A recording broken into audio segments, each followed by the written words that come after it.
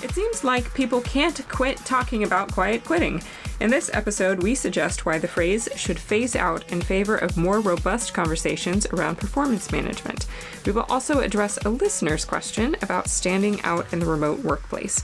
Join the conversation by following us on Twitter at GuildmasterC, checking out our blog at www.guildmasterconsulting.com/blog, or subscribing to and commenting on our YouTube channel. Simply search Guildmaster Consulting in quotes and you will find us. Welcome to Somehow We Manage, the podcast for software engineers and their managers. I'm Dr. Ashley Graham. And I'm John Graham. And we are Guildmaster Consulting. So this month we wanted to talk about something that's been in the headlines. I'm sure you've heard of it and you may be exhausted of thinking about it, but the phrase quiet quitting, sound familiar? Yeah. So we want to talk about that because we had some listeners inquiring about our thoughts on that topic, and also a kind of related topic of performance management in the remote workspace. I mean, how do you not just fly under the radar in the quiet quitting scenario, but how do you get noticed when you don't get to, show off in the traditional ways that you might in office? So John, I wanted to get your thoughts first because I saw you reading this related article and you were getting super frustrated with it. And I was like, okay, save it for the podcast because I'll hear your rant then. What's kind of on your mind as you think of the phrase quiet quitting? First, when I was beginning to understand what quiet quitting was, it looked to me a lot like what you would say in the 70s. If you worked in a union, you would call it working to rule. Okay. And Now, I've not heard that phrase before. You'd think I would, but working to rule? Working to rule was basically striking in an industry where it either wasn't possible or it was illegal to strike. Mm-hmm. Working to rule basically meant you fulfill exactly what's in your work contract, nothing more, and follow every single step of the safety measures and everything else that might be in your standard operating procedures. It not only slowed output, but it also made it very apparent how important expertise and labor is. You can't just replicate this with a pile of books and a contract. There's a lot of know-how that labor has, and they can pull that out at any time. That kind of goes back to our education podcast earlier of like learning organizations. The difference between knowing something and knowing how to do something also reminds me of like the theological distinction between going by the letter of the law versus the spirit of the law. Like, I am following my contract exactly how it's written, but I'm not doing this because you didn't explicitly state it. And it's interesting, this is a form of direct action from labor, historically. Mm-hmm. This is a form of, okay, we're not happy with our contract, we're going to work to rule, and to give the union bosses leverage to get a new contract. Mm-hmm. Now today, we're calling it quiet quitting, probably because up until this year, nobody's in a union anymore. Right. You're seeing a lot of unions pop up, and I think that's part and parcel with the huge shift we've seen from the power of capital to the power of labor that's been happening across the industry. Mm-hmm. Now, we are management consultants. That doesn't necessarily mean we take a certain side in that, but in advising managers, it's really important, I think, that we look at this with both eyes open and understand, okay, there's not as much leverage anymore. Let's still try to accomplish the goals we had while recognizing that labor has more power. Ah, right. But you sounded pretty frustrated, like audibly frustrated when you were reading something earlier. I just hear you scoffing in the corners. I'd love to know what's your point of frustration, because I don't imagine it's with the unions and that impulse of work to rule. My frustration was in finding out that some people are using it as work to rule, but most people appear to be using it as just what we would call work-life balance. Like, quiet quitting is just preserving your humanity. Quiet quitting means turning your laptop off at 5. Oh. Quiet quitting means doing what's expected of you and no more. And that's normal. And you can it was at some point. It was at some point in time. You can kind of see the pendulum in that slingshot that I mentioned earlier of capital and labor. You can see why it's heading back so quickly, that what used to be considered normal is now abnormal, and we're expected to be on all the time, responding all the time, and so on. And it's frustrating that we're having to come up with a name for this movement of like normal 40-hour work week, which, Henry Ford discovered. It's And the unions advocated for. Right? And so it's frustrating that simply putting up boundaries is an act of defiance. And it just goes to show you just how much movement is still left in the reestablishment of the relationship between capital and labor. And we need to, as management consultants, we need to keep being prepared for labor to keep pushing, because they do have the upper hand. We can talk about, oh, we're in a recession. You could almost see certain folks salivating in Inc. magazine or Fortune magazine about, like, finally a recession to reestablish the natural pecking order. And yet this recession is at 3.5% unemployment. And of course, we mostly work in tech, where unemployment has historically, except for the dot-com bubble, been below that, even during recession. Finding talent has always been incredibly hard in tech, and we can't just adopt these very haughty, brash tactics, and we've known that for a while. We've known for a while that you can't have dress codes in tech, that you probably don't want to enforce working hours too much, because people just leave and go find somewhere else. Oh, you were saying that, part of our role is helping managers prepare for this change in labor versus capital. Do you want to say a little bit more about that preparation? It's the same stuff we've said in other podcasts. The remote revolution's here to stay. You don't want to pay attention to what Goldman Sachs is doing. People are passing around these articles saying, oh, they're forcing a return to the office. And first of all, they're ignoring the fine print where they had to increase salaries by 20% to prevent turnover from going crazy.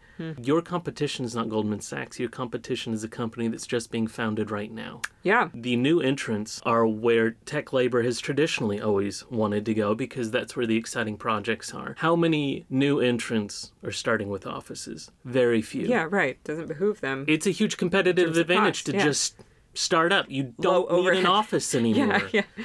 And that's where you want to pay attention to where the culture's going. And remote is here to stay, especially in tech. And the more we look clear-eyed at that, the less you'll get frustrated that, to be honest, I would want a manager that is frustrated that labor's so entitled to, kind of get an attitude adjustment themselves. We're here to make money. We're here to make profit. It doesn't matter who's entitled to what. And frankly, management's been entitled pretty lately. That we can all just force people into bullpens, and now we're watching whether or not they wiggle their mouths. This is dumb. This is not profitable. This is not focused on creating value for the shareholders, for management, for the employee, for the consumer. This isn't focused on that. It's focused on basically reinforcing a power structure that was perceived to be there before. And meanwhile, a bunch of startups are not really interested in enforcing power structures yet, so they're not going to do it. Right. And if a lot of your talent wants to go there, that's what they're going to do. So you've talked a little bit about quiet quitting and how it's being used and how it's being misused to kind of hide the fact that we should have boundaries and work-life balance. Like, it's shifting the conversation from request or an expectation of a worker to have that balance into, oh, well, you're just barely making it. You're trying to signal your exit. I'm interested in people who, on the flip side, want to be noticed, right? How do they get noticed in these remote workspaces?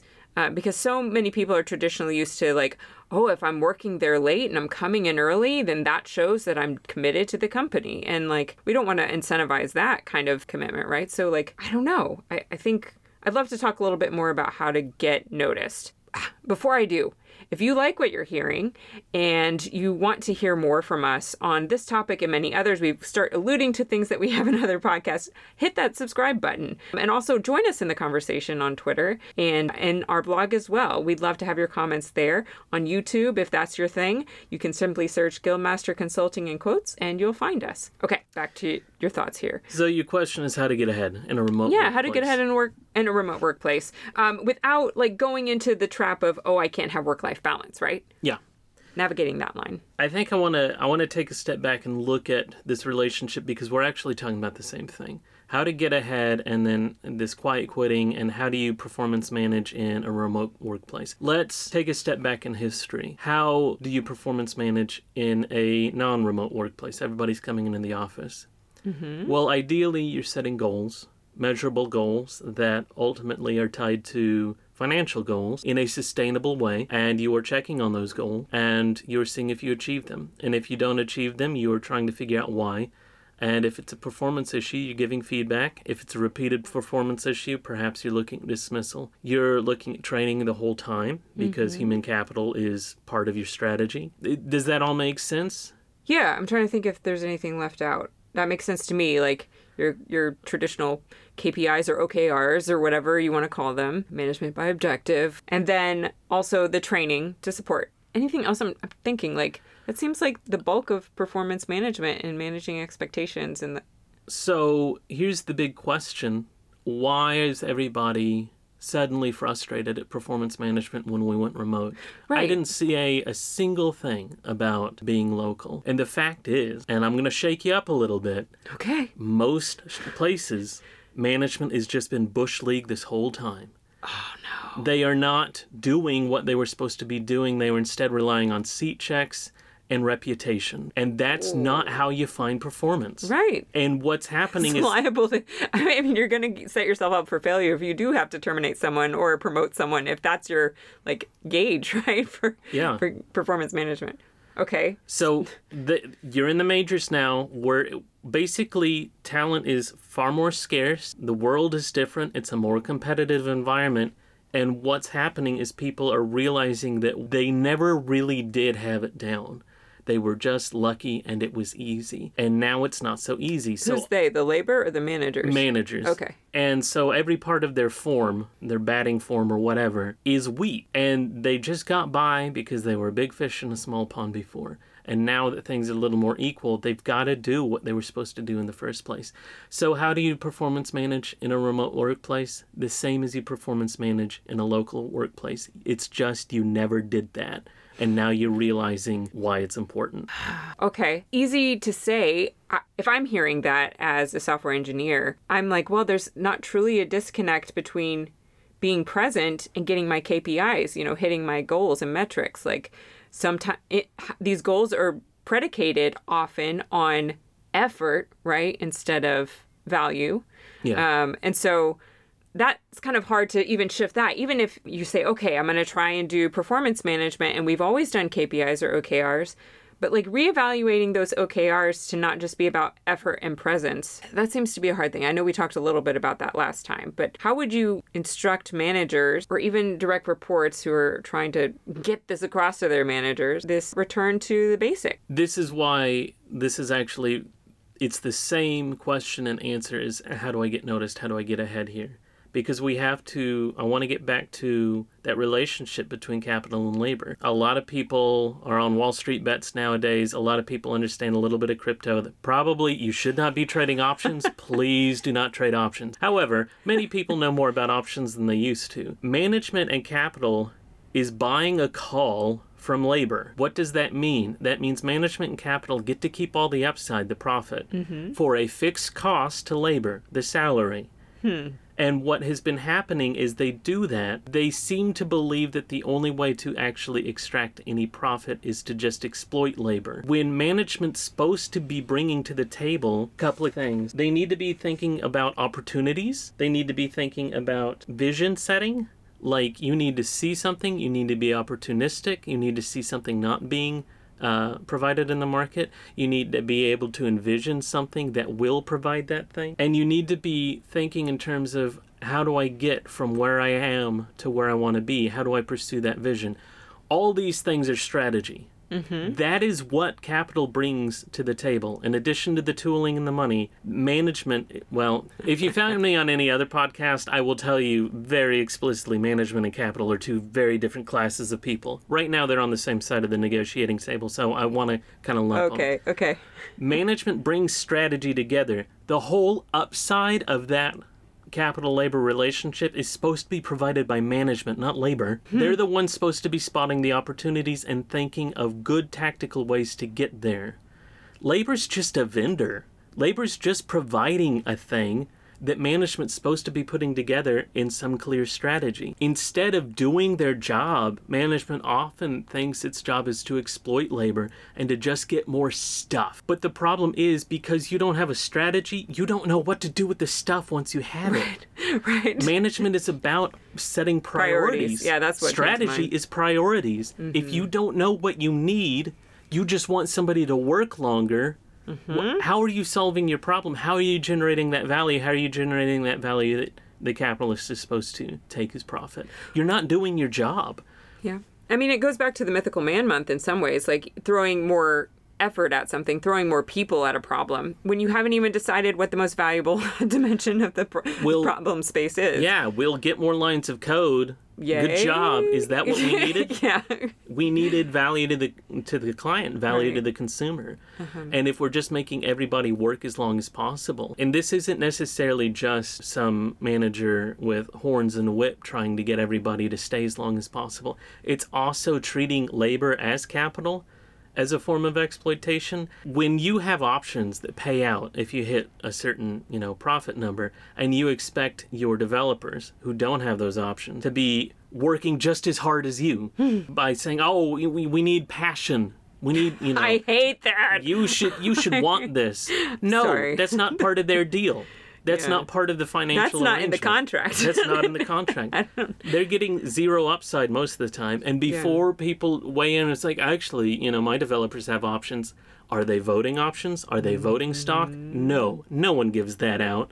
So you're actually just finding a way to hide salary on the balance sheet when you do that. Yeah. You're giving them some financial upside, but this isn't like an equal relationship. Let's stop treating it like one. If labor wanted to be capital, they could go start their own business. I mean, that's interesting because when I hear this dichotomy, I can read you generously and hear you generously, but it's like most of my career is like as a direct report, right? So I'm thinking like, well, I want to help set the vision, or I have ideas. I'm not just a workhorse, right? But what you're saying is, no. You can have vision and input and ideas and be a thought leader as an individual contributor. However, when it comes to like the prioritization, like surely that needs to be centralized in some way, or like someone at the end of the day has to make a call. Ideally, those decisions are protecting you from having to enforce work-life balance boundaries. Ideally, those priorities are aligned such that you're not spending hours on something that doesn't matter to the company. Because if you think back to a time in your career where you worked long hours, I don't know if you have, John, you're super good at boundaries. But when I think back, it was often because it was unclear to me in my role what was the most important and most valuable work. And so it was just toil, right? But they got more and more and more and more, and they didn't have to make that decision. Yeah, they didn't have to make a call. They didn't, what? But because they relied on your passion. Yeah, but like, okay, so that's worst case scenario. They relied on my passion or other people's passion. Best case scenario, it's just hard. It's hard to make those decisions, I guess. Maybe because the C-level, the executive suite, isn't making those decisions. And so, it doesn't trickle through the organization and middle management and so forth. It's got to be hard. It's sure it is hard, but so is, coding. Yeah. So is event planning. Yeah. So is all this labor. Everything that requires decisions. And you just made a fool out of me from the beginning of the podcast. I said I wouldn't go here, but we have now entered the triangle table negotiating. Management is a form of labor. On many sides, we confuse the manager for the capitalist. The capitalist provided the funds. The manager provides the strategy in the organization, and then all other kinds of labor provide specialized skills. When you remember management is a form of labor, your job is to develop strategies and priorities for the capitalist. They don't know what they're doing. That's why they hired you. The correct way to financially reason is through diversified portfolios. I'm just putting money in pockets that are exposed to certain risks. And then from there, those pockets get assigned to managers who know about that industry and that company and everything else to do something with it. And when we don't make decisions and instead just rely on passionate employees to constantly cover our asses of like, I didn't decide what you should do, I'm glad you did it all, and then decide afterward, going and separating the wheat from the chaff, like that's just lazy management. We're here to help you get better. Right. We're here to help you become a good and effective manager. But we have tons of people in the audience who either were in an individual specialist role or as a manager who, it's a management chain, who's just like, why is this so hard? And it's like, I get it. I get that it's hard. We're here to help, but people have to want help. And before they can want help, they have to know that they're not There's a good at problem. what they're doing. Yeah, for sure.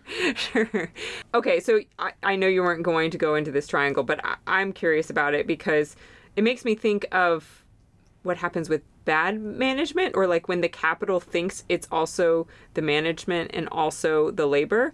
Like, I'm thinking of times in early startups, or honestly even bigger companies, where the C-level or founder is like, oh, I know what to do with engineering. I'm going to make a call and we don't need this programming language anymore. Like, you know what I mean? Like, Yeah. It just makes me realize how when that collapses, you're doomed a little bit. Like, because then labor just becomes a workhorse for the whims of someone trying to wear all the hats. And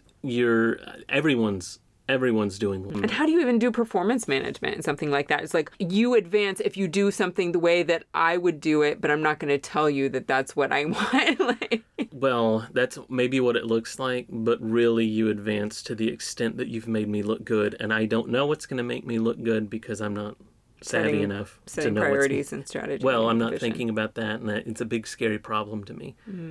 It is difficult because it's, startups are like the black hole of capitalism, like everyone's everything. And to an extent, you might have a tech-savvy founder still making good calls. Sure. When the group's small. Good intuitions. You just need to know when you've grown beyond that. And I want to kind of hammer this point. You not knowing what you want and just relying on hoping that you have passionate employees that generate too much is worse for you too. And it's worse for the shareholders. It's worse for everyone. Labor's getting exploited, management's not doing their job, and capital's getting a, subpar return. Because that's just not a good way. Generating waste. You're generating a ton of waste. So I don't want anybody to hear this and think, oh, these namby-pamby pro-labor people. We're not pro-labor. We're not anti-labor. We're just trying to solve the management conundrum. Management is a huge negotiation between multiple parties, the people with the money, the people with the know-how, and the people with the need. And the manager's in the middle, basically trying to broker some sort of peace between that. By just trying to take advantage of one and setting them against the other, you have shrunk the pie. Anybody who knows something about negotiation is you try to get that pie as big as possible before you start slicing it up. And by just automatically assuming that one side's going to get the short end of the stick, you've shrunk that pie. So let's get back to what you should do as a good manager. You should be thinking about setting goals. You should be having a vision. A strategy is tactics that work better together, all trying to strive for a shared goal. That goal is often what we call a vision. Those tactics are often like just kind of decisions that you've made, decisions with trade-offs. That's management. So you're trying to generate value out of putting together clever decisions and having good goals. Where you've spotted good opportunities. You're not necessarily just trying to drive people to work as hard as possible because you don't know. They're just generating lines of code rather than solutions for a client. Now, once you have all that, it's really easy to hold people accountable to those goals. And you don't need to be watching their seat all day and seeing how many pull requests they make. That's not value, that's pollution. That's the external visible parts of doing work that we have confused with generating value for the client or the consumer. Instead, just get better at measuring that value for the client and consumer. When we give hiring advice, believe it or not, the reason we can give good resume advice and good interview advice and everything else is because we're telling future employees the same thing as we're telling management when they ask, how do I interview? We're saying it is in both of your interests to find these key things. You want cultural fit, and you need some sort of skill level. And here's how to best find those things. And then we're telling employees looking for jobs, find a company where you're going to fit culturally and prove your skills. It's in everyone's interest to figure that problem out.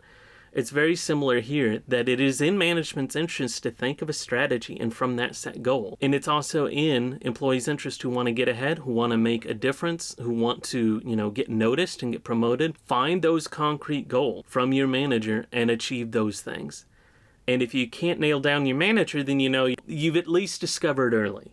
Yes. That you're in a place where you're probably not going to get ahead. That you're either in a place where reputation management matters, and maybe that's not aligned with your, your cultural values. It's not really our target market. So if you're listening to this, it probably doesn't appeal to you. Or you may not be in a place where the company culture sets concrete goals, but maybe you have a good manager that does that. By negotiating with your manager and coming up with what are the goals, what do I need to do to get promoted or noticed, what do I need to do, and I'll do it. By having those conversations, you are also kind of exercising a part of influence, Robert Cialdini's book, Consistency and Commitment. Tell me more about that.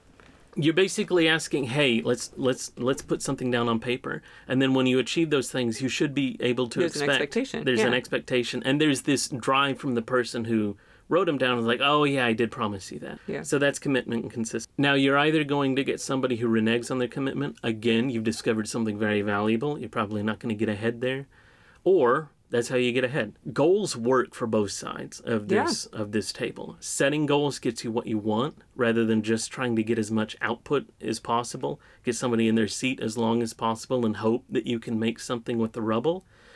And then fulfilling goals is a great way to get noticed. I don't know that you want a promotion though.